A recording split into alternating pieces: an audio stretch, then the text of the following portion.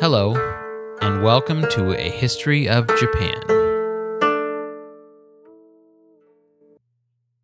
Season 10, Episode 7, The Battle of Komaki-Nagakute. I've been looking forward to this episode for quite some time.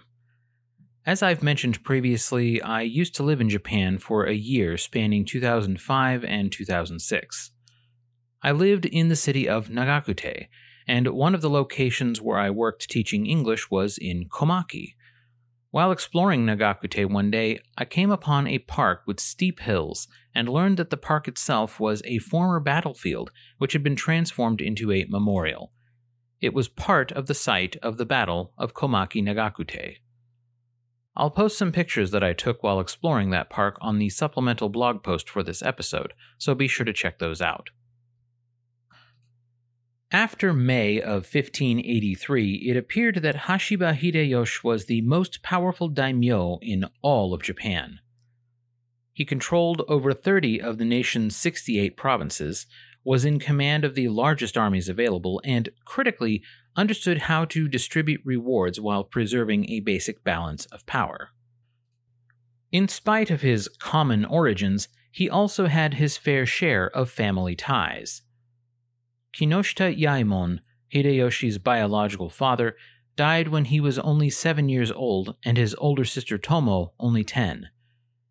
His mother found a new husband and had more children, giving him a half-brother and a half-sister. His half-brother was originally known as Koichiro, but changed his name to Hidenaga around the same time that Hideyoshi adopted his new moniker. The two were very close, and Hidenaga fought alongside Hideyoshi at the battles of Yamazaki and Shizugatake. Hideyoshi kept him close, valuing his advice and rewarding his battlefield service. In addition to his brother, another family member whose advice guided him through difficult times was One, his wife. They had married in 1561, and her fortunes naturally improved alongside his. Unfortunately for later national stability, however, she never bore him any children. He would need to look elsewhere for an heir, or, spoiler alert, start taking additional wives. His older sister Tomo was married to a farmer who claimed to descend from an important family in Yamato province. He was called Miwa Yasuke, and she bore him 3 sons named Hidetsugu, Hidekatsu, and Hideyasu, respectively. Hideyoshi's younger half-sister Asahi had also married a farmer, and Hideyoshi made a point of elevating the man to samurai status. He took the name Saji Hyuga. During Hideyoshi's time at the helm, he would have his share of family drama. Some of it was caused by his own actions, but much was really a condition of political pressures. Marriage alliances were a common way of sealing peace, and although both of his sisters were already married, one would be asked to walk away from her husband for the sake of national peace. Ieyasu Tokugawa appears to have had a somewhat messy home life as well.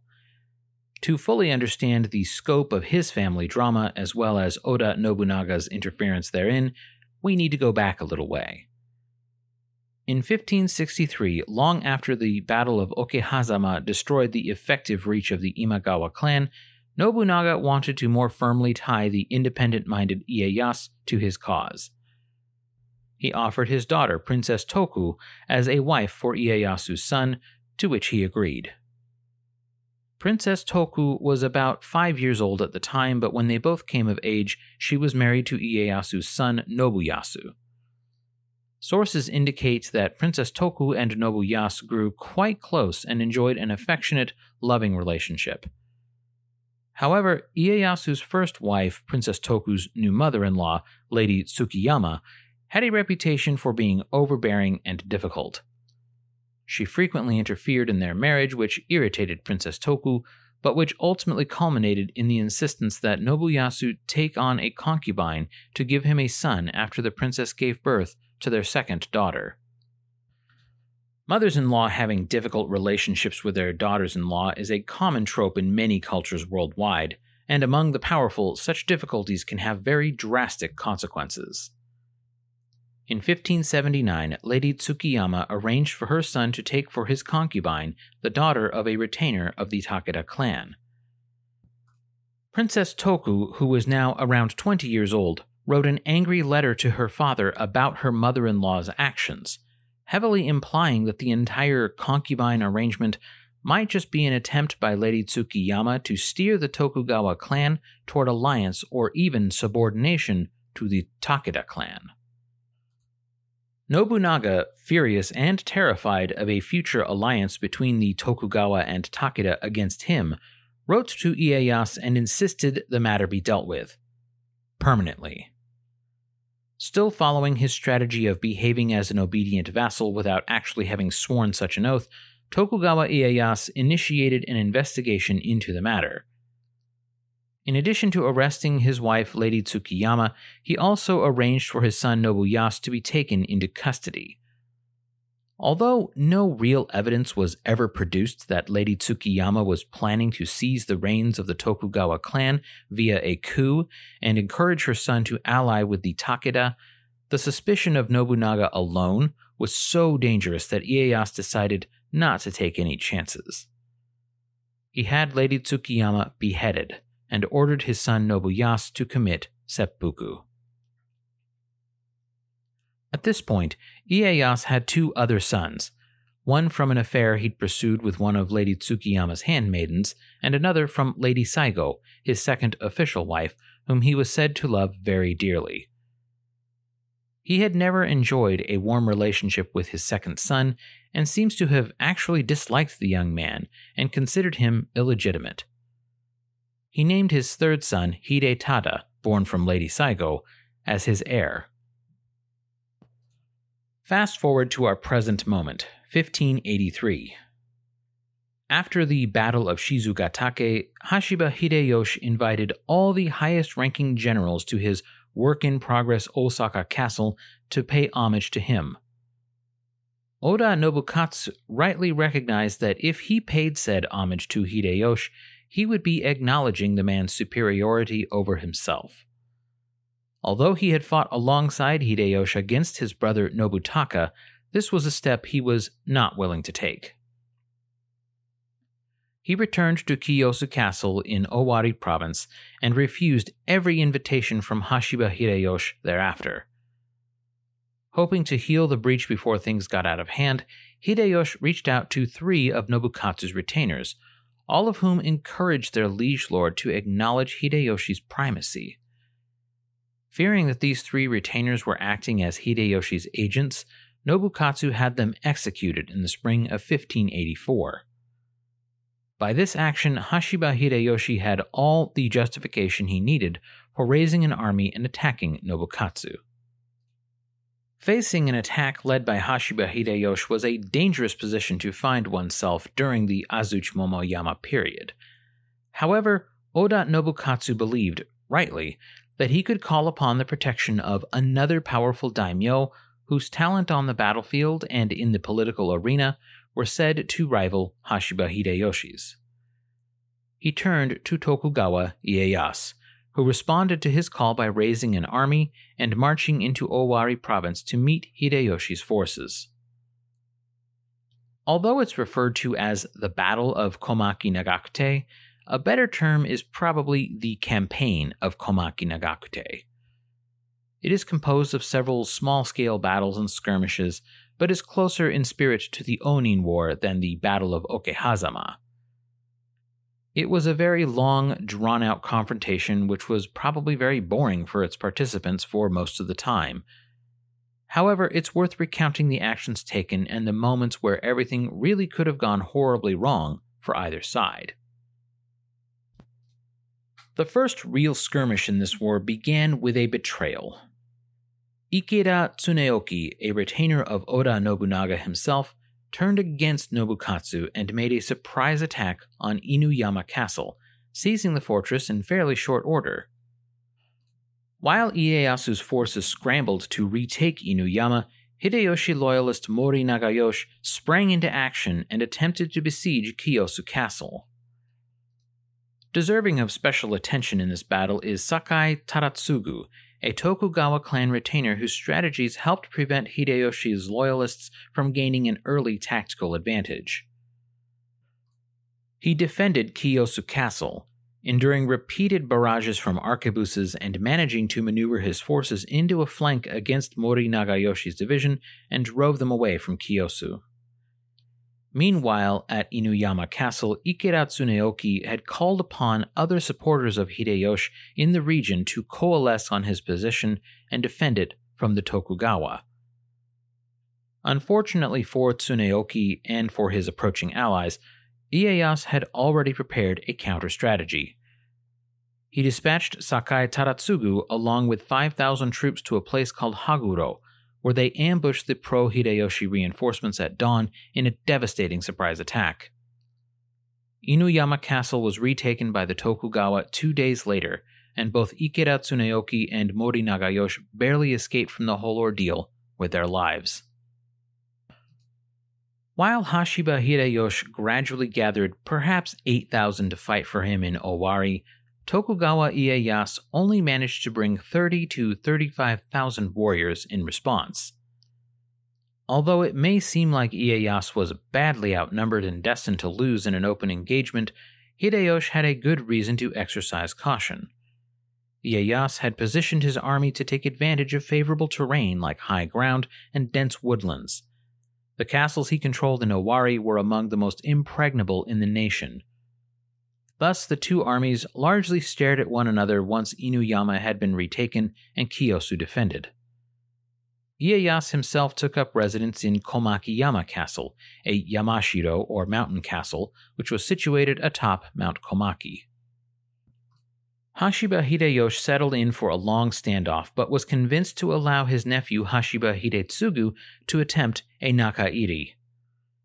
This was a well-trod strategy of Japanese warfare during Sengoku, wherein a detachment of an army would depart from the main host and circle widely around the enemy to attack it from the rear, or in this case, attack the castles where the enemy had come from and where they inevitably planned to fall back to if things went poorly for them. Ieyasu had called up pretty much every available warrior at his command, leaving his home base of Okazaki Castle in Mikawa only lightly defended. This particular engagement was not Hashiba Hidetsugu's first battle. He had fought at Yamazaki and had battled alongside Takayama Shigetomo at the Battle of Shizugatake. He was still young at this point, around 16 years old, but eager to prove himself to his powerful, childless uncle. He almost certainly wanted to prove that he was worthy of being Hideyoshi's heir and able to carry on his work of reuniting the nation. He departed with around 20,000 warriors, but these included the personal armies of many other commanders. Hidetsugu himself commanded around 8,000 directly. The plan to attack Okazaki was not a terrible one, but it is worth observing that such battlefield parlor tricks were by now so familiar that clever commanders knew to guard against them. In addition to the 30,000 or so warriors in his army, Tokugawa Ieyasu also had one other large advantage in the field. He employed several ninja who had been displaced from Iga province, with his retainer Hattori Hanzo no doubt acting as a liaison between them. These spies tracked the Nakairi force, and Tokugawa Ieyasu arranged to ambush them as they strayed further and further from Hideyoshi's front line. After a series of attacks, counterattacks, and feints, Hidetsugu's forces were gradually whittled down, and he had little choice but to break for safe territory. He managed to escape with his life, but lost many men in the process and gained nothing in exchange. The result was shameful, but Hidetsugu had at least escaped with his life. Meanwhile, Ikeda Tsuneoki and Mori Nagayoshi continued their active attempts to dislodge the Tokugawa from Owari province. Tsuneoki took 20,000 and embarked on a smash-and-grab raid in Mikawa province, hoping to force Ieyasu to abandon his strong positions in Owari. This too was known ahead of time thanks to Tokugawa spies, and Ieyasu's rearguard managed to outmaneuver Tsuneoki. The Hideyoshi loyalists were once more forced to retreat. Throughout the Battle of Komaki-Nagakute, a pattern certainly emerged. Divisions of Hideyoshi's army, having more warriors, would attempt to attack the Tokugawa host at a supposed weak point, only to be rebuffed and forced into a retreat. While Ieyasu certainly owed some of this success to his intelligence network, it's clear that he had also molded the Tokugawa clan into an efficient and deadly paramilitary organization. The Battle of Komaki-Nagakute lasted for 6 months before finally the two sides came to terms. Those 6 months were mostly defined by the two sides glaring at one another with the occasional incursion attempt by pro-Hideyoshi forces who were repelled each time by clever maneuvering by the forces of Tokugawa Ieyasu. In early 1585, Oda Nobukatsu agreed to withdraw his claim to inheritance at the urging of Ieyasu. Hideyoshi accepted, and Nobukatsu's domain was recognized, but placed under the authority of Hideyoshi.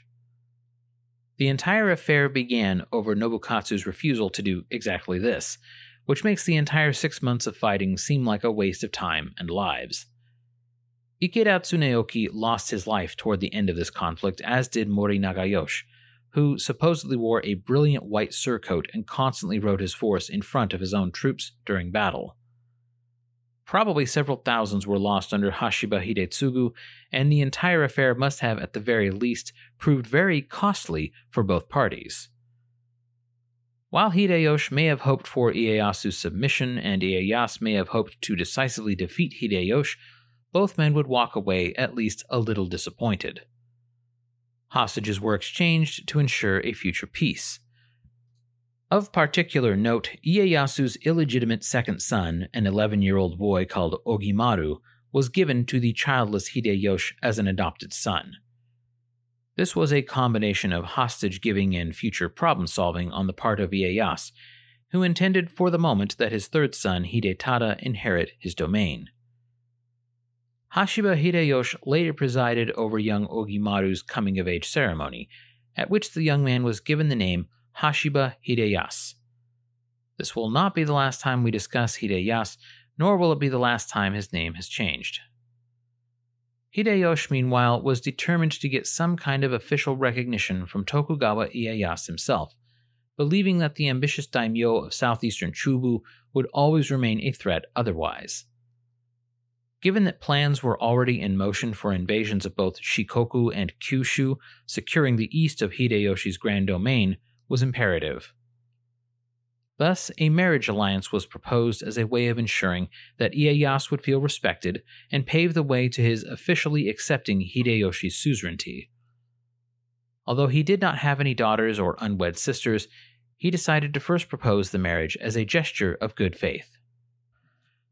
I mentioned earlier that Hideyoshi had two sisters, both married to farmers, but that the younger sister, Asahi's husband, had been elevated to samurai rank and incorporated into Hideyoshi's military machine. This was the sister which Hideyoshi intended to marry to Ieyasu, if he would have her. When the sister and her husband Saji Hyuga learned that Hideyoshi's representatives returned from Ieyasu's domain with his acceptance of the marriage proposal, her husband committed seppuku to allow for the marriage to go through. In May of 1586, Princess Asahi married Tokugawa Ieyasu as an official second wife, with Lady Saigo still occupying the first position after the execution of Lady Tsukiyama.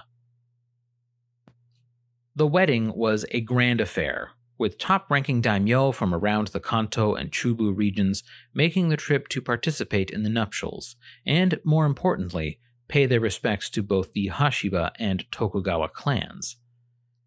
In addition to his own sister, Hideyoshi also sent his mother to be Ieyasu's hostage, a sign of trust which was so radical that one of Ieyasu's retainers warned him that it was surely a trick, believing that the wily Hideyoshi surely sent some other elderly noble lady from the court instead of his actual mother.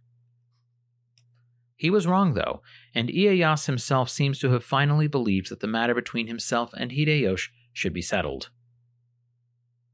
Part of Hideyoshi's strategy for inducing Ieyasu's official submission was using the imperial court to grant him rank promotions and appointment to the defunct but still prestigious office of Gon Dainagon. As for Hideyoshi himself, he had arranged to receive court rank promotions and, like Nobunaga before him, had secured an appointment as Daijo Daijin, or Chancellor. Thus he ensured that he was not only ranked above Ieyasu, but was his direct superior in office. Hideyoshi had also been busy on the political adoption front. He had arranged his own adoption by Konoe Sakihisa, a member of the Konoe Fujiwara clan, who were the official hereditary regents of the emperor. Sakihisa retired from that office, making Hideyoshi the official imperial regent and granting him the prestigious title of Kampaku. Tokugawa Ieyasu finally came to the capital and to Osaka in late 1586 to recognize Hideyoshi's primacy. Hideyoshi still kept him at a distance, however, preferring to only call upon him when he needed help subduing Kanto later on in 1590.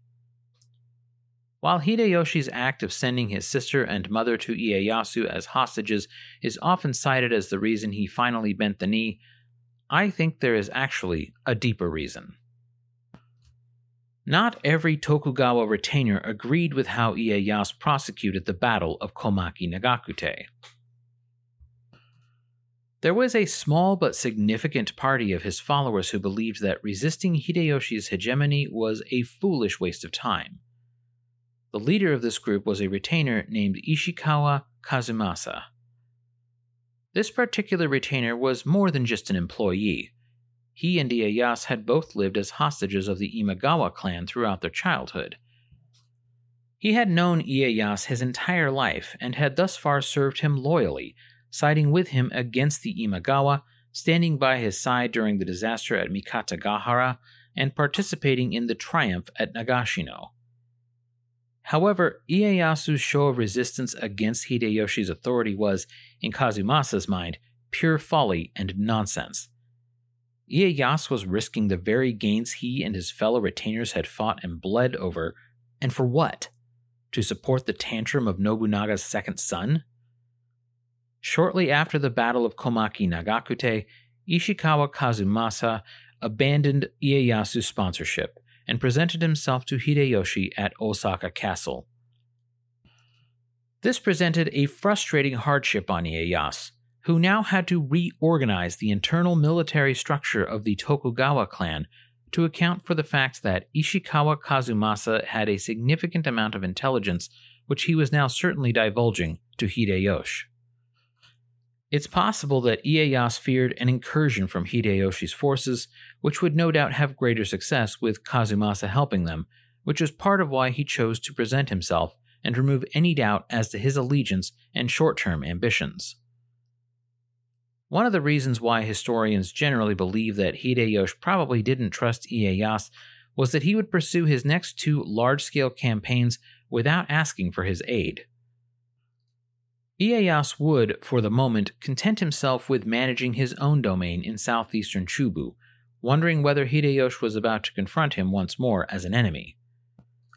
When Hideyoshi eventually did come calling, however, it was a proposal for an allied invasion of a mutual enemy.